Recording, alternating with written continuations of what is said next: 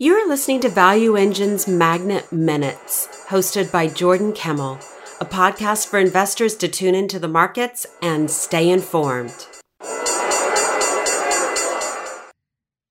Hi, this is Jordan Kimmel with December 16 Magnet Minutes.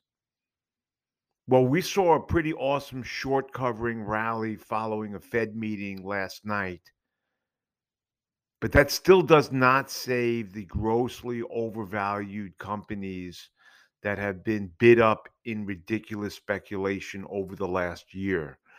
We're seeing the market trade with a lot of energy right now, almost mechanically around moving averages and support and resistance levels. And the average trader will just get eaten up in this market. The best thing to do, again, is to focus on pure fundamentals coupled with charts for entry points and exit points.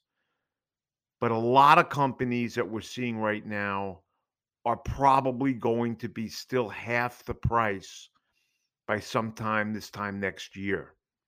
I'm not going to go over the exact names I'm shorting, but I will tell you that it's one thing for a company to trade 40, 50 times earnings. It's yet another time and another place for companies to be trading 50, 60 times sales with no earnings. These companies will not be helped by interest rates being kept at zero. They will not be helped uh, by people talking them up on television about relative value. I would advise clients to really get a handle on what they're paying for companies, what they're seeing. Again, this is not a doomsday call.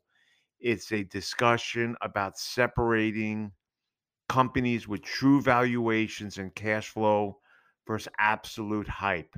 Be careful. This is a dangerous market to fall asleep with.